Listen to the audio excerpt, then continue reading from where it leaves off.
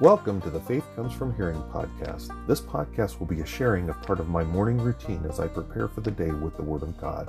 We will be partaking of Puritan prayers from the Valley of Vision, each day's morning devotional from Charles Haddon Spurgeon's Morning and Evening, and we'll be reading from the Legacy Standard Bible, which is the newest and, I believe, the most accurate translation of the Word of God.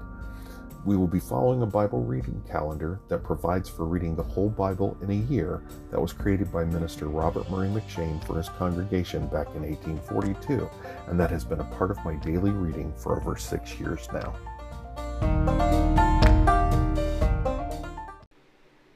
Good morning and welcome to the morning segment of the Thursday, August 10th episode of the Faith Comes From Hearing podcast. I'm Wayne Floyd, your host.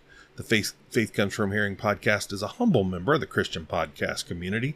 You can find us over at christianpodcastcommunity.org. A lot of great listening over there, definitely worth your while. So I would encourage you to go on over there.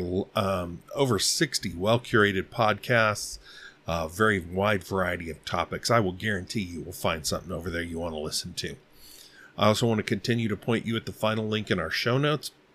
It is for the Vail Valley Baptist Church Give, Send, Go campaign. We are striving to rapidly pay off our mortgage so that we can commence establishment of a Christian classic education-based school to provide a trustworthy alternative here in our community. So go ahead and click on the link. Pastor Jay's provided a pretty thorough description, a lot more thorough than I just gave you about what we're trying to do. And then we would ask three things of you. We'd ask you to pray for us. We'd ask you to prayerfully consider giving to us. And we'd ask you to pass the link along so that others can do the same. All right. Well, we're going to be doing, like we typically do on Thursdays, we're going to be doing our Bible reading, continuing on in the book of Ezra and such. And then this, for the evening segment, we're going to be continuing on in our Bible study of John 11. John 11. We'll be finishing up part 2 of this section about the resurrection and the life. And God willing, Friday evening, we'll start part 3, and then we'll continue it on next week, like I said, God willing.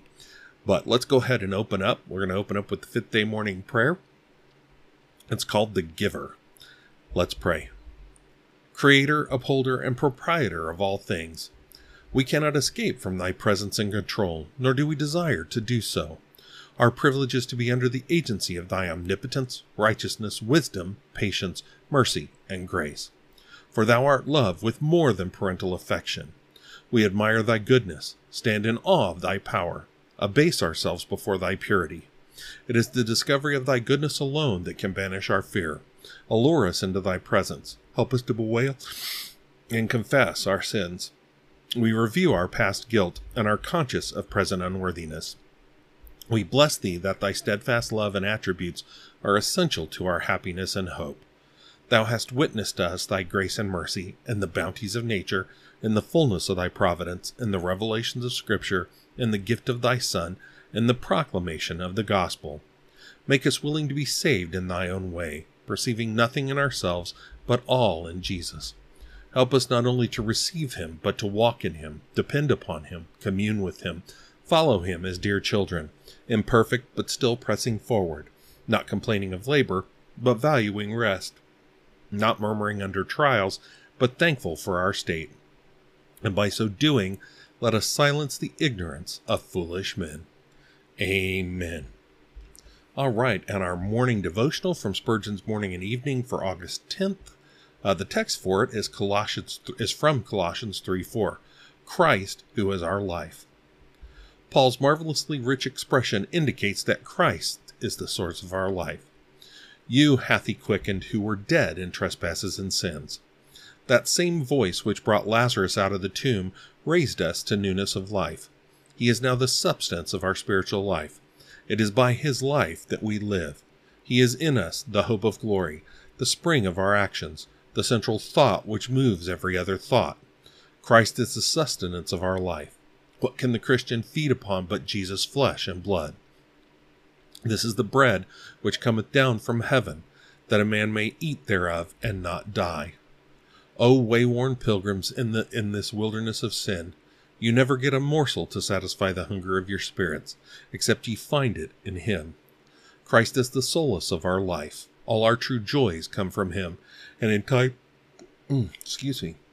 and in times of trouble, his presence is our consolation. There is nothing worth living for but him, and his loving kindness is better than life. Christ is the object of our life.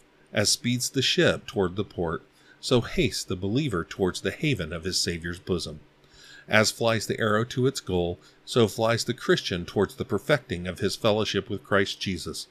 As the soldier fights for his captain and is crowned in his captain's victory, so the believer contends for Christ and gets his triumphs out of the triumphs of his master. For him to live is Christ. Christ is the exemplar of our life. Where there is the same life within, there must be, to a great extent, the same developments without. And if we live in near fellowship with the Lord Jesus, we shall grow like him. We shall set him before us as our divine copy, and we shall seek to tread in his footsteps, until he shall become the crown of our life and glory. Oh, how safe, how honored, how happy is the Christian, since Christ is our life. All right.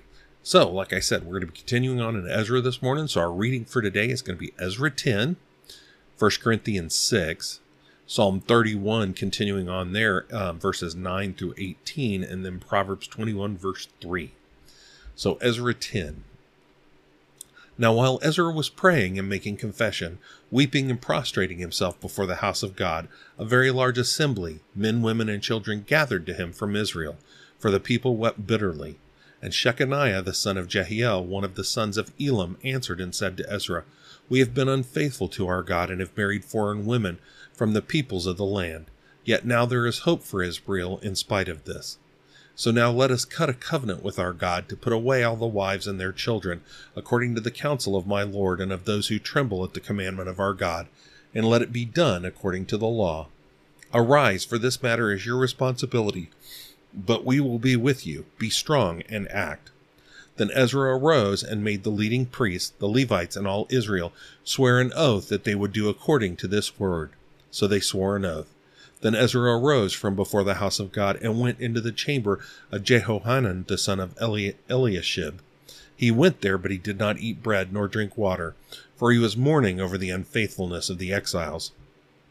And they made a proclamation throughout Judah and Jerusalem to all the exiles that they should gather at Jerusalem, and that whoever would not come within 3 days, according to the counsel of the prince and the elders, all his possessions should be devoted to destruction, and he himself separated from the assembly of the exiles.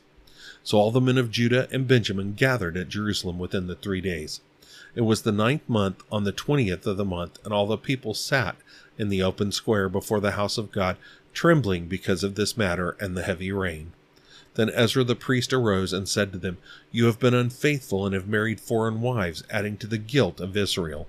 So now make confession to Yahweh, the God of your fathers, and do his will, and separate yourselves from the peoples of the land and from the foreign wives. Then all the assembly answered and said with a loud voice, This is so, as you have said, so it is our duty to do. But there are many people, it is the rainy season, and we are not able to stand outside, nor can the task be done in 1 or 2 days, for we have transgressed greatly in this matter. Let our princes stand in for the whole assembly, and let all those in our cities who have married foreign wives come at set times, together with the elders and judges of each city, until the burning anger of our God on account of this matter is turned away from us. However, Jonathan the son of Asahel and Jahziah the son of Tikva stood against this, with Meshullam and Shabbathai the Levite helping them. But the exiles did so, and Ezra the priest separated out men who were heads of fathers' households, for each of their fathers' households, all of them by name. So they convened on the first day of the 10th month to investigate the matter. And they completed investigating all the men who had married foreign wives by the first day of the first month. Among the sons of the priests who had married foreign wives were found of the sons of Jeshua, the son of Jozadak, and his brothers, Messiah, Eleazar, Jerib, and Gedaliah. They gave their hand in pledge to put away their wives, and being guilty, they offered a ram of the flock for their guilt. Of the sons of Immer, there were Hanani and Zebadiah, and of the sons of Harim, Messiah, Elijah, Shemaiah, Jehiel, and Uzziah. And of the sons of Pashur, Elionai, Messiah, Ishmael, Nethanel, Jozabad, and Elasa. Of Levites there was Jozabad, Shimei, Kelaiah, that is, Kelita, Pethahiah, Judah, and Eliezer. Of the singers there was Eliashib, and of the gatekeepers Shalem, Telem, and Uri. Of Israel, of the sons of Parosh, there were Ramiah, Isaiah, Malchijah, Mijamin, Eleazar, Malchijah, and Benaiah. And of the sons of Elam, Mattaniah, Zechariah, Jehiel, Abdi, Jeremoth, and Elijah. And of the sons of Zatu, Elionai, Eliashib, Mattaniah, Jeremoth, Zabad, and Aziza. And of the sons of Bebai, Jehohanan, Hananiah, Zabai, and Athli. And of the sons of Bani, Meshullam, Maluk, and Adaiah, Jeshub, Sheal, and Jeremoth. And of the sons of Pahath Moab, Adnah, Chelal, Benaiah, Maaseiah, Mattaniah, Bezalel, Benui, and Manasseh. And of the sons of Harim, Eliezer, Ishijah, Malchijah, Shemaiah, Shimeon, Benjamin, Maluk, and Shemariah. And of the sons of Hashum, Mattanai, Mattatah, Zabad, Eliphalet, Jeremiah, Manasseh, and Shimei. And of the sons of Bani, Maadai, Amram, Uel, Benaiah, Bedaiah, Cheluhi, Vaniah, Meremoth, Eliashib, Mattaniah, Mattanai, Jasu, Bani, Benui, Shmi, Shelemiah, Nathan, Adaiah, Machnadebai, Sheshai, Sharai, Azarel, Shelemiah, Shemariah, Shalem, Amariah, and Joseph. Of the sons of Nebo, there were Jael, Mattathiah, Zabad, Zabina, Jedi, Joel, and Benaiah. All these had taken up foreign women as wives, and some of them had wives by whom they had children. 1 Corinthians 6. Does any one of you, when he has a case against another, dare to be tried before the unrighteous and not before the saints? Or do you not know that the saints will judge the world? If the world is judged by you, are you not worthy to constitute the smallest law courts? Do you not know that we will judge angels? How much more matters of this life? So if you have law courts dealing with matters of this life, do you appoint those who are of no account in the church as judges? I say this to your shame. Is it really this way? There's not one wise man among you who will be able to pass judgment between his brothers. On the contrary, brother is tried with brother, and that before unbelievers. Actually, then, it is already a failure for you that you have lawsuits with one another. Why not rather be wronged? Why not rather be defrauded? On the contrary, you yourselves wrong and defraud. You do this even to your brothers.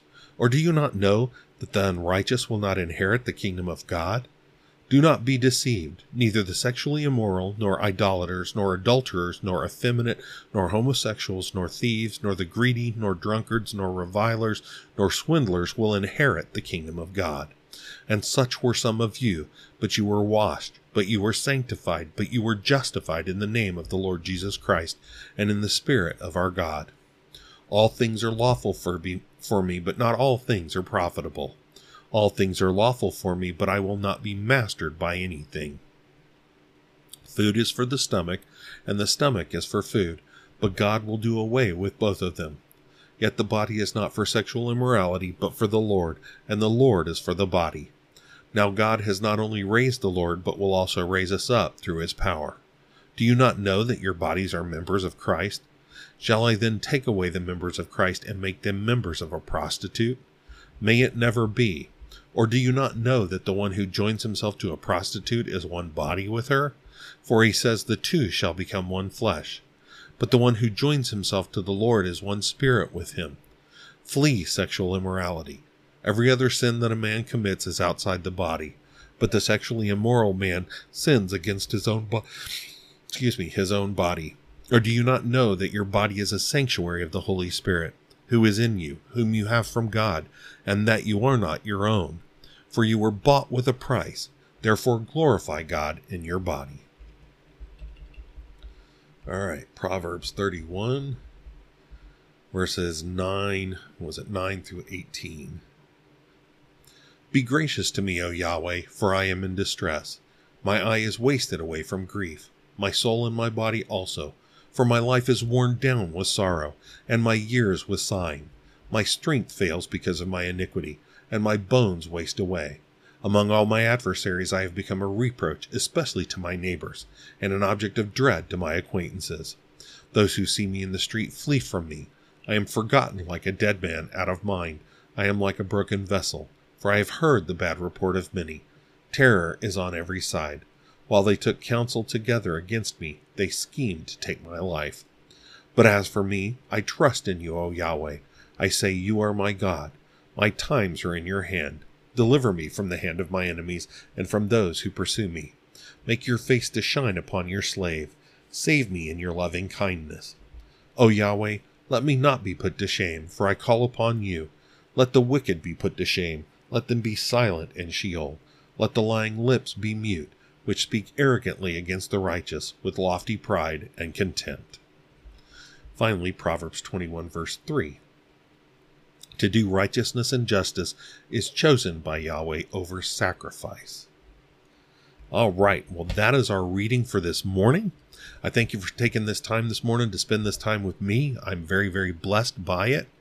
I hope you have yourself a wonderful day. I would continue to implore you to do all that you do for the glory of God. And I hope to see you this evening. I hope you come along for the evening segment as well. All right, let's go ahead and close out in prayer. The one we're going to close out with is called Mortification. Let's pray. O divine lawgiver, I take shame to myself for open violations to thy law, for my secret faults, my omissions of duty, my unprofitable attendance upon means of grace, my carnality in worshiping thee, and all the sins of my holy things. My iniquities are increased over my head, my trespasses are known in the heavens, and there Christ is gone also, my advocate with the Father, my propitiation for sins, and I hear his word of peace. At present it is a day of small things with me. I have light enough to see my darkness, a sensibility enough to feel the hardness of my heart, spirituality enough to mourn my want of a heavenly mind. But I might have had more. I ought to have had more. I have never been straitened in thee. Thou hast always placed before me an infinite fullness, and I have not taken it. I confess and bewail my deficiencies and backslidings. I mourn my numberless failures, my incorrigibility under rebukes, my want of profiting under ordinances of mercy, my neglect of opportunity for usefulness. It is not with me as in months past. O recall me to thyself and enable me to feel my first love. May my improvements correspond with my privileges. May my will accept the decisions of my judgment. My choice be with that which conscience approves, and may I never condemn myself in the things I allow. Amen. All right, again, I hope you have yourself a wonderful day, and I hope to see you for the evening segment. Have a good one. God bless.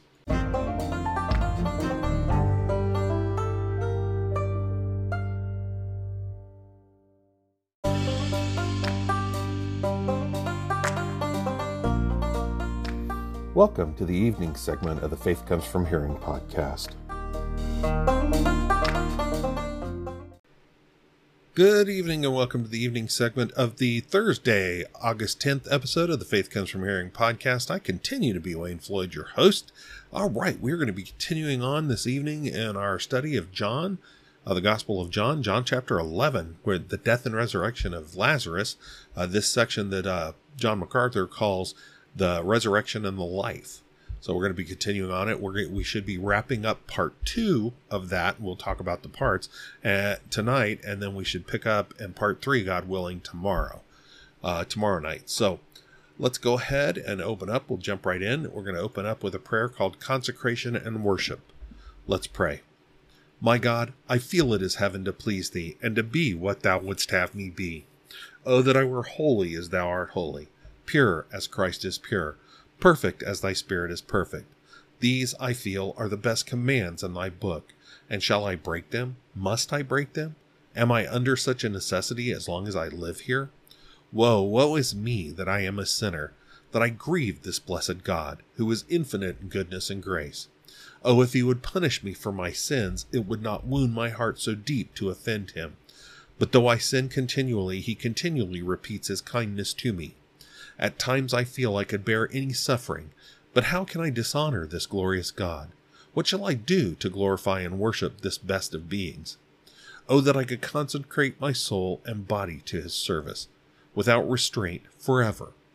Oh, that I could give myself up to him, so as to never more to attempt to be my own, or have any will or affections any will or affections that are not perfectly conformed to his will and his love. But alas, I cannot live and not sin. Oh, may angels glorify him incessantly, and if possible, prostrate themselves lower before the blessed King of heaven. I long to bear a part with them in ceaseless praise. But when I have done all I can to eternity, I shall not be able to offer more than a small fraction of the homage that the glorious God deserves. Give me a heart full of divine, heavenly love. Amen. All right. In our evening devotion, the text for it comes from Matthew 9:6. The Son of Man hath power on earth to forgive sins. Behold, one of the great physician's mightiest arts, he has power to forgive sin. While here he lived below, before the ransom had been paid, before the blood had been literally sprinkled on the mercy seat, he had power to forgive sin. Hath he not power to do it now that he hath died? What power must dwell in him who to the utmost farthing has faithfully discharged the debts of his people? He has boundless power now that he has finished transgression and made an end of sin. If ye doubt it, see him rising from the dead. Behold him in ascending splendor, raised to the right hand of God. Hear him pleading before the eternal Father, pointing to his wounds, urging the merit of his sacred passion. What power to forgive is here! He hath ascended on high, and received gifts from men. He is exalted on high to give repentance and remission of sins. The most crimson sins are removed by the crimson of his blood. At this moment, dear reader, whatever thy sinfulness, Christ has power to pardon thee and millions such as thou art. A word will speak it. He has nothing more to do to win thy pardon. All the atoning work is done. He can, in answer to thy tears, forgive thy sins today and make thee know it. He can breathe into thy soul at this very moment a peace with God which passeth all understanding, which will spring from perfect remission of thy manifold iniquities. Dost thou believe that? I trust thou believest it. Mayest thou experience now the power of Jesus to forgive sin. Waste no time in applying to the physicians of souls, but hasten to him with words like these. Jesus, Master, hear my cry. Save me, heal me with a word. Fainting at thy feet I lie. Thou my whispered plaint hast heard. All right. Well, that is the morning or the evening devotion, and let's get on to our Bible study. So again, we're in John chapter 11. This is the section about the death and resurrection of Lazarus, the resurrection of Lazarus by Jesus. And again, MacArthur calls this the resurrection and the life, which makes sense because, like we saw, I believe it was last evening, when he's speaking to Martha, Jesus makes that clear claim, I am the resurrection and the life. So it was that fifth I am statement that we see from him. So let's go ahead. I'm going to go ahead and read our verses, and then we'll just dive right in. So let me see. We're going to be going from John 11:28. So let's see. I'll read from 27. So this is Martha with Jesus in 27. She said to him, Yes, Lord, I have believed that you are the Christ, the Son of God, the one who comes into the world. And when she had said this, she went away and called Mary her sister, saying secretly, The teacher is here and is calling for you. And when she heard it, she got up quickly and was coming to him. Now Jesus had not yet come into the village, but was still in the place where Martha met him. Then the Jews, who were with her in the house and consoling her, when they saw that Mary rose up quickly and went out, they followed her, thinking that she was going to the tomb to cry there. Therefore when Mary came where Jesus was, she saw him and fell at his feet, saying to him, Lord, if you had been here, my brother would not have died.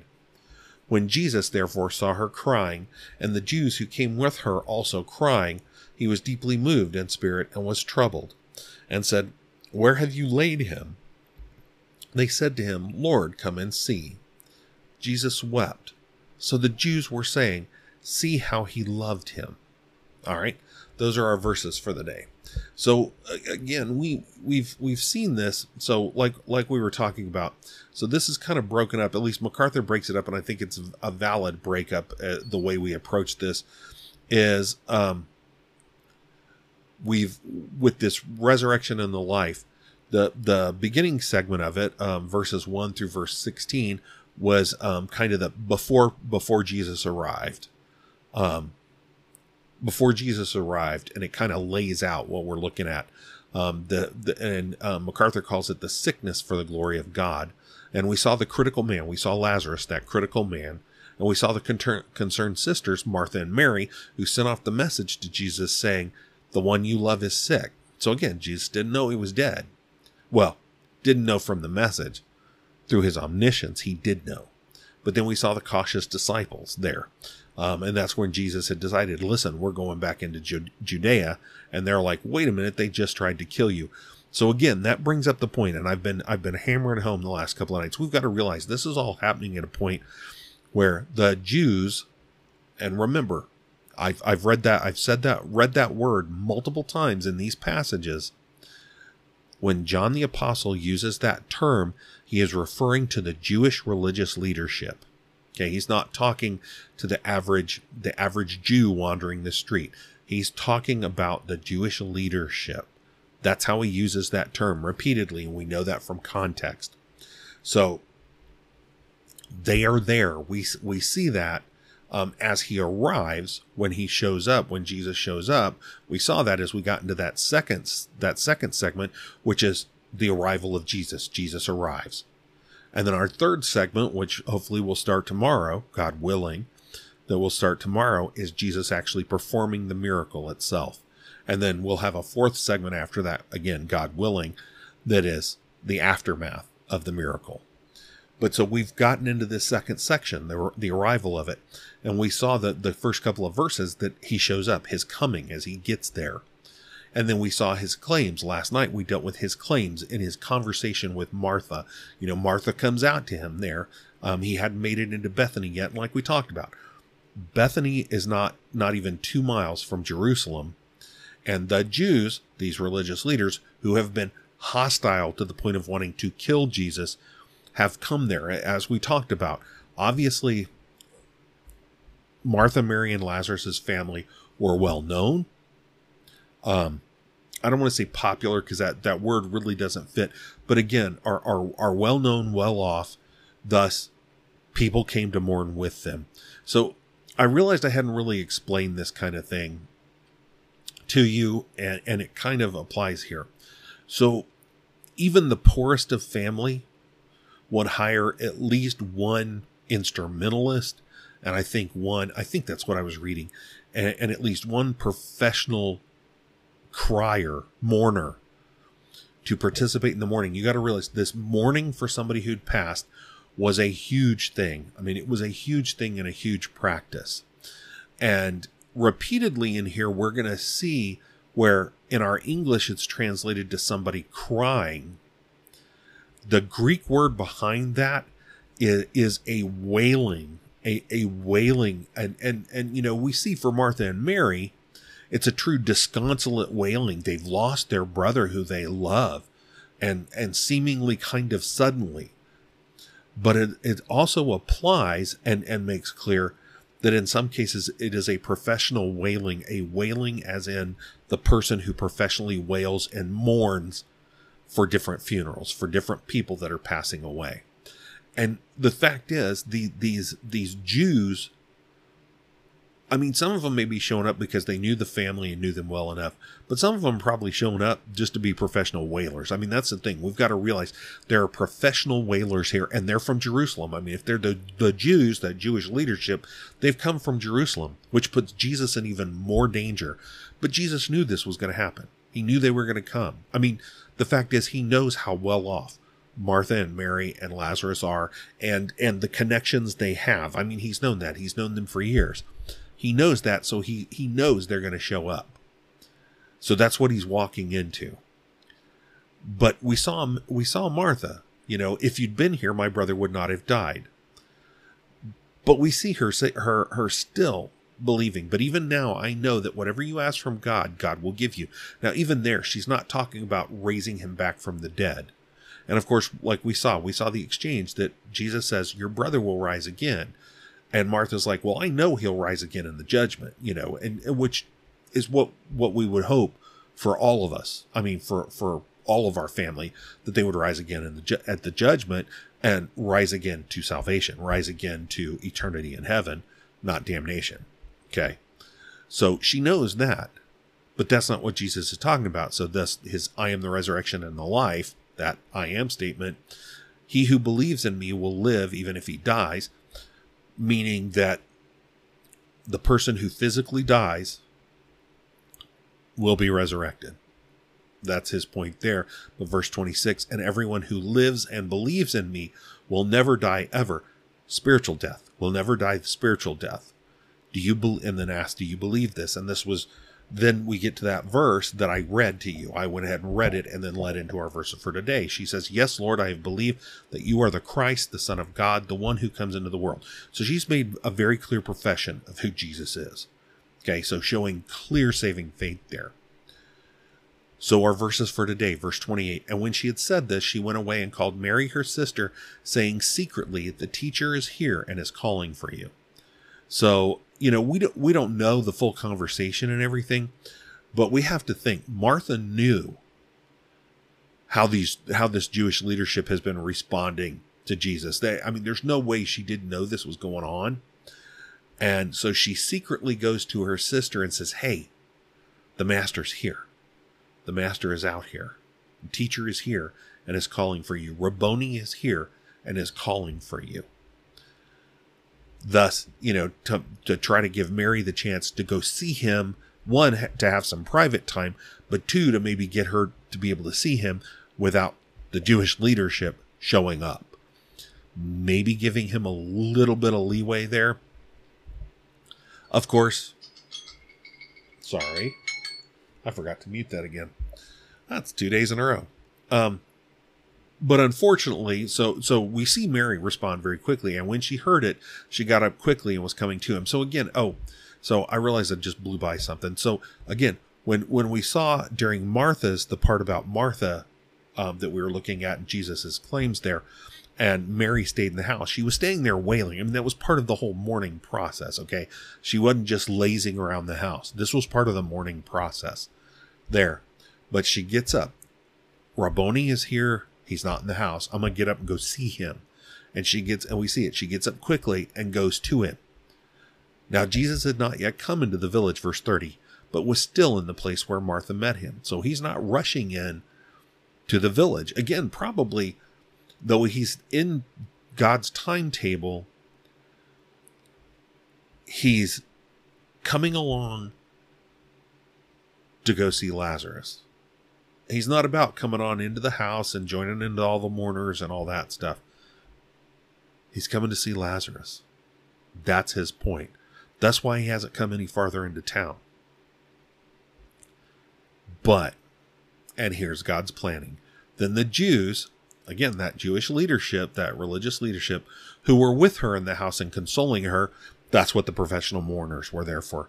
When they saw that Mary rose up quickly and went out, they followed her, thinking that she was going to the tomb to cry there. So they were going there to support her there. And that's what mourners did. If the family went to the tomb to cry, they went with them there. They cried with them in the house. Whatever it was, they mourned. And they wailed. So they went with her to do that. Now, admittedly, this was all in the open. And the fact is, professional mourners tended to get patted on the back. Oh, look, you did such a good job mourning for this person. Even if they didn't know the person. Even if they didn't care, they were out there. It was a show. Okay. It wasn't really, Mary and Martha, we know, are weeping. And there may have been some that knew their family well enough, knew Lazarus well enough that this really affected them. But there are enough there that were doing it professionally. But like I said, here's God's plan. So far, Jesus has showed up relatively in secret. But God, through Mary going out, these Jewish leaders see her and follow her. They're going to be witnesses of this miracle of resurrection. Like I've said before, all the testimony of Christ, the testimony of the scriptures, the testimony of his works, the testimony of God himself have made clear that Jesus is the Christ, the Son of God. And as I've talked, the spiritual blindness that is manifested from John 5 till this point is horrific, and has made these, and please, I don't say this to say it takes away their culpability, but has made these leaders, these religious leaders, into this hateful, hostile, murderous group of people towards him. But they already have all the proof they need. Jesus doesn't need to provide any other proof that he is the Son of God. But they're going to get hit in the face with it. That's why God had them led out there by Mary, though they didn't realize that. They thought they were coming to support her. But verse 32, therefore when Mary came where Jesus was, she saw him and fell at his feet, saying to him, Lord, if you had been here, my brother would not have died. Again, showing her true despondency that her brother is dead, showing true mourning. I mean, this is not the false mourning that some of the mourners are doing, but Lord, if you had been here, my brother would not have died. Again, showing herself that she has a true understanding of the fact that Jesus, and she's respectful. She calls him Lord. Okay. And this is not a polite Lord. This is, you are my Lord. I like when Martha says, yes, Lord, I have believed that you are the Christ, the Son of God, the one who comes into the world. That Lord, you are my Lord. You are the Lord of my life. But if you had been here, my brother would not have died. True knowledge of the fact that he could have healed him. But again, not quite making that full grasp that not only could he heal him, but he can bring him back. Excuse me. Verse 33, when Jesus therefore saw her crying, and the Jews who came with her also crying, he was deeply moved in spirit and was troubled. So let me clarify this, because I've always kind of misunderstood this. So again, this crying, her crying, a true, I miss my brother, I'm so sad that he's dead kind of crying. But the same term, the Jews who came with her also crying. Again, professional mourners, professional mourning. So, like I said, some of them may truly have missed Lazarus and knew him very, very well, were very close to him, and were crying. But a lot of them were professional ones. They were professional wailers. Okay, we've got to remember that. That was kind of the thing then. Even if they weren't paid, but they were coming to wail with the family, whether they knew the person or not. But it's this last part of this verse that I've always misunderstood. It says, he was deeply moved in spirit and was troubled. Okay, the Greek there, when we see it in other places through the New Testament, it is an indication of anger, of being roiled up, of being angry, of being was troubled, of being troubled and upset by what's going on. Not in a, oh, you're making me sad, which we're going to see in verse 35, where it says Jesus wept. But he is troubled and upset by the behavior that's going on here. By the behavior that's going on here. Because again, this Jewish leadership, it's all false. It's all false. Absolutely no grasp. And the fact is, he's standing there. He's standing there, and they see him there, and we, as we'll see in verse 34, they see him there. They know for a fact all the miracles he's already done. And there's just absolutely, the anger he's manifesting is an anger and a frustration at the Jewish people, at the Israelite people. Because this 3 years of ministry that he has done has changed that kingdom, has changed that area in decidedly visible ways. You realize that in his travels, he's basically eradicated all disease. He's eradicated all disease. Disease has gone away. Now it'll come back when he's gone, but disease has gone away. He's eradicated it. He's basically eradicated infant death. He's eradicated all these things to where these people, who regularly dealt with not living very long, dying very young. I'm talking, 10 years old or less. Children had to almost get near adulthood where they were marrying off before you really considered them as being viable. I mean, it was that bad and that dangerous. He has eliminated all of that. And that news has gone all over the place. And on top of that, he's preached forgiveness. He's preached clearly that you don't have to sit there and try to be equal to this perfect law that you have no capability to be that. That in God's grace and mercy, he has provided a way for you to be saved, for you to go to heaven, which was core for them. That was the chief focus of their lives, to go to heaven. But they had always been taught, it had always been shown to them, and of course the Pharisees had gotten even worse about it, that you've got to meet this perfect law, this perfect Mosaic law, which they can't do. They're not capable of. Nobody was, not even the Pharisees. I mean, that's why Jesus, we saw it at the one time, said, do what they teach you, but not what they do, because they're not even meeting it. But do what they teach you because they're teaching you correctly. But again, his frustration is at the fact that with the changes he has made in here and the miracles that he's done and that have been published, I mean, not through the internet or print or anything, but you can't, please don't misunderstand and think that whole area and far outside that area had not heard of what Jesus was doing and the miracles he was doing in such a way that they were credible. It wasn't like, oh, I'm hearing about this weird guy over here that's done a few things, but I don't think they happen. Oh, no. They're hearing them from credible sources that this man has done this. He has changed that part of the world in his 3 years of public ministry. Yet they're wailing at this man that he loves, that they know he loves, which we'll see in verse 36, which we won't deal with, or actually we do, which we deal with today. They know he loves them. He's done all of this. He's manifested the power of creation and healing the man born blind in John 9 by giving him sight. He didn't fix, he replaced and gave him sight.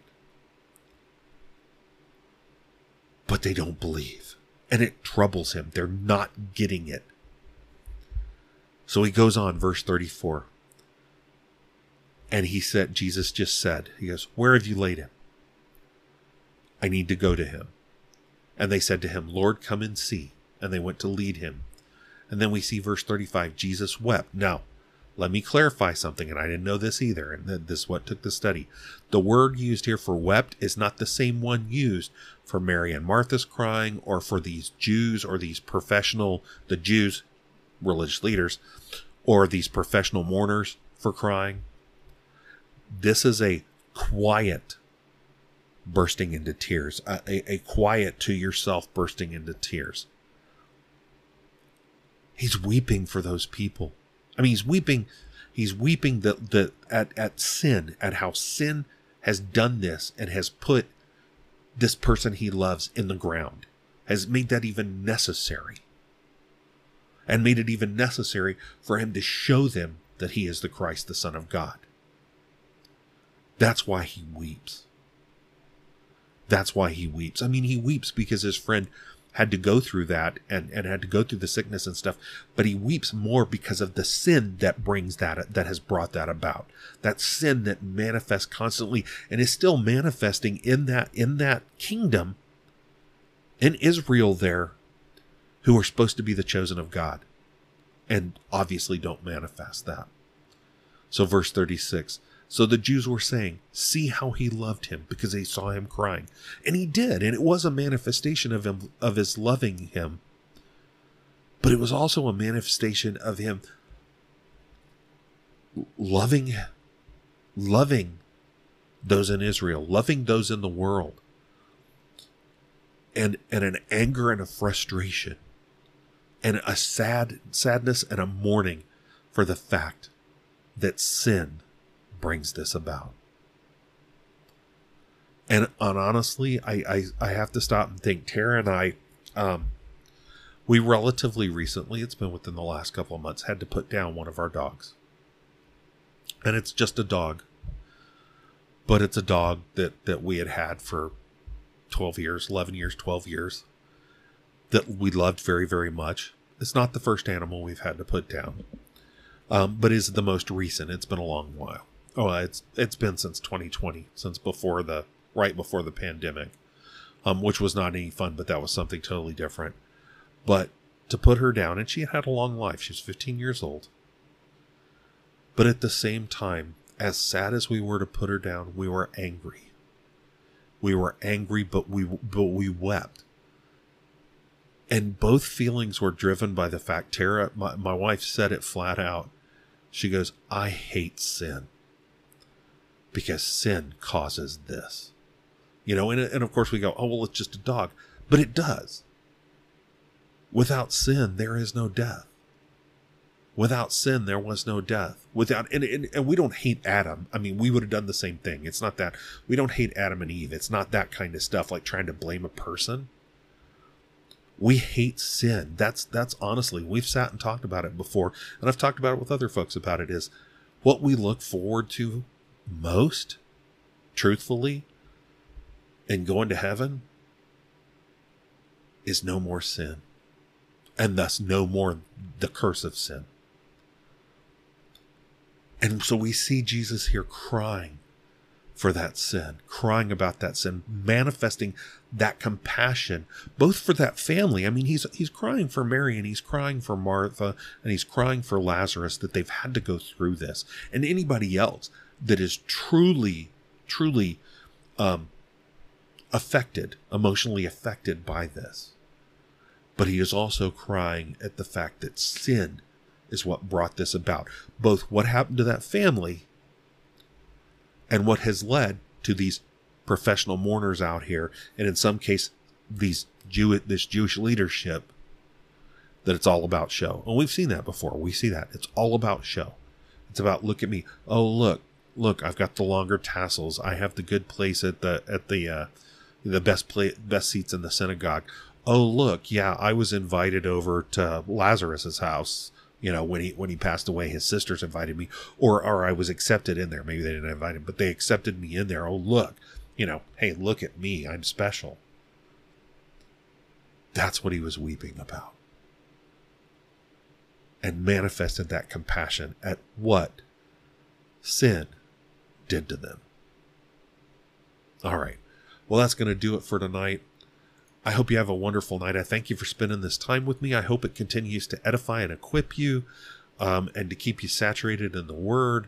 And let's go ahead and close out with prayer. We're going to close out with the fifth day evening prayer. It's called Protection. Let's pray. O Lord God, thou art our preserver, governor, savior, and coming judge. Quieten our souls to call upon thy name. Detach us from the influence of the flesh and the senses. Impress us with the power of faith. Promote in us spirituality of mind that will render our services acceptable to thee and delightful and profitable to ourselves. Bring us into that state which attracts thine eye, and prepare us to receive the proofs of thy love. Show us our danger that we may fly to thee for refuge. Make us sensible of our sin's disease, that we may value the good physician. Placard to us the cross, that it may slay the enmity of our hearts. Help us to be watchful over our ways, jealous over our tempers, diligent over our hearts. When we droop, revive us. When we loiter, quicken us. When we go astray, restore us. Possess us with more of that faith which is the principle of all vital godliness. May we be rich in faith, be strong in faith, live by faith, walk by faith, experience the joy of faith, do the work of faith, hope through faith. Perceiving nothing in ourselves, may we find in the Savior wisdom, righteousness, sanctification, redemption. Amen. All right, again, thank you for spending this time with me. I appreciate it very much. I hope you have a wonderful evening, and I hope to see you tomorrow morning. Have a good night. God bless.